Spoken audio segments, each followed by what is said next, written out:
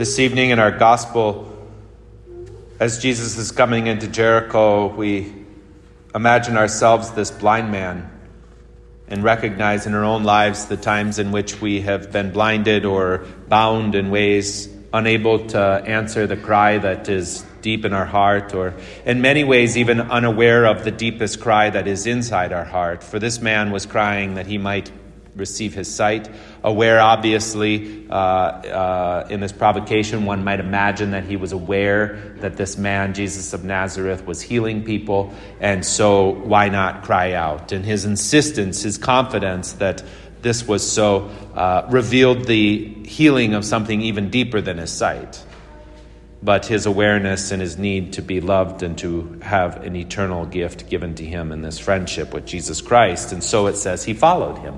And we can see in our own lives the moments in which that healing grace has come to us through the cries of our own lives that maybe we didn't even know at the time that they came out of our mouth that it was going to produce something even greater, right? But we just asked for what was in our midst, for the need that we had, and from that, what a journey each of us have been given. And yet we also understand that it would be beautiful if it was once and answered for all eternity. It would be beautiful if we didn't have to struggle with the dynamic of life. And maybe we've already experienced in our own lives, maybe you have experienced in your life the ease it is to fall from that grace, to lose that first love. That seems so impossible to leave in the beginning. In the first reading from the book of Revelation, the Apostle John speaks of this. Yet I hold this against you, you have lost the love you had at first.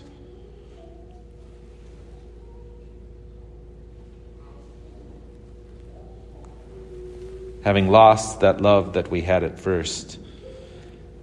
And John goes on to say then, realize how far you have fallen. Repent and do the works you did at first. Right? And so the same method goes at play, that we get ourselves into the position where we find that cry again in the particular situations in which we're in. And from that place we ask, Lord, I need you again. But hopefully we ask from a deeper awareness this time. That the thing that we want isn't merely what it is that we asked for in the first time, but we want that deep relationship again. We want that peace that fills our heart again. We want that love that overwhelms us again.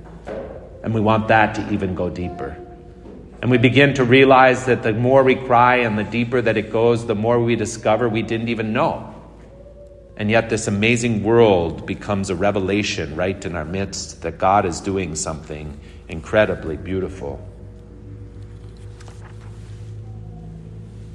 And one of those deeper awarenesses is that the first love isn't even our response.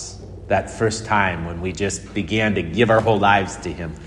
Our first love isn't that time when we were so devoted and so willing and so desirous and so filled with emotion and confidence and consistency. That first love is his.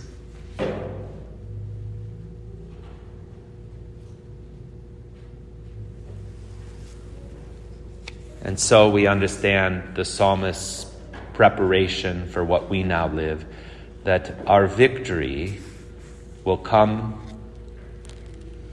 and I will be freed from the tree of life. The freedom that is given to our hearts comes from the tree.